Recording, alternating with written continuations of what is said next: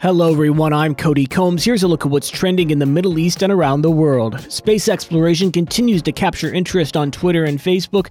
This comes after the UAE announced plans to launch the region's biggest and most powerful satellite called MBZsat on a SpaceX Falcon 9 rocket in 2023. The Mohammed bin Rashid Space Center's senior director of space engineering said, quote, MBZsat will be the most advanced satellite to be developed around the world and in the Arab world. UFC and Abu Dhabi is starting to trend throughout the Middle East. The Ultimate Fighting Championship is returning to the UAE on October 30th and will take place at Etihad Arena. Anticipation is starting to build on Twitter for the MMA event taking place with fans in attendance as COVID subsides. The hashtag UFC 267 in particular is the focus of a lot of attention.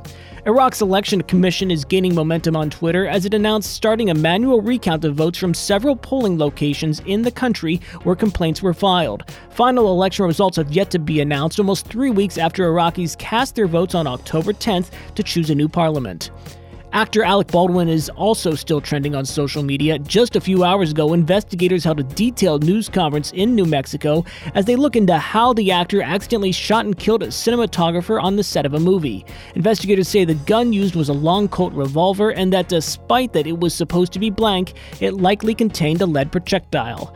In the world of internet search, as rising petrol prices in the U.S. prompt a spike in concern, there's also a spike in searches for why are petrol prices so high, when will petrol prices go down, and how much does a Tesla cost? That data is according to Google. That's it for today's Trending Middle East update. For our full range of podcasts, head on over to the podcast section of thenationalnews.com.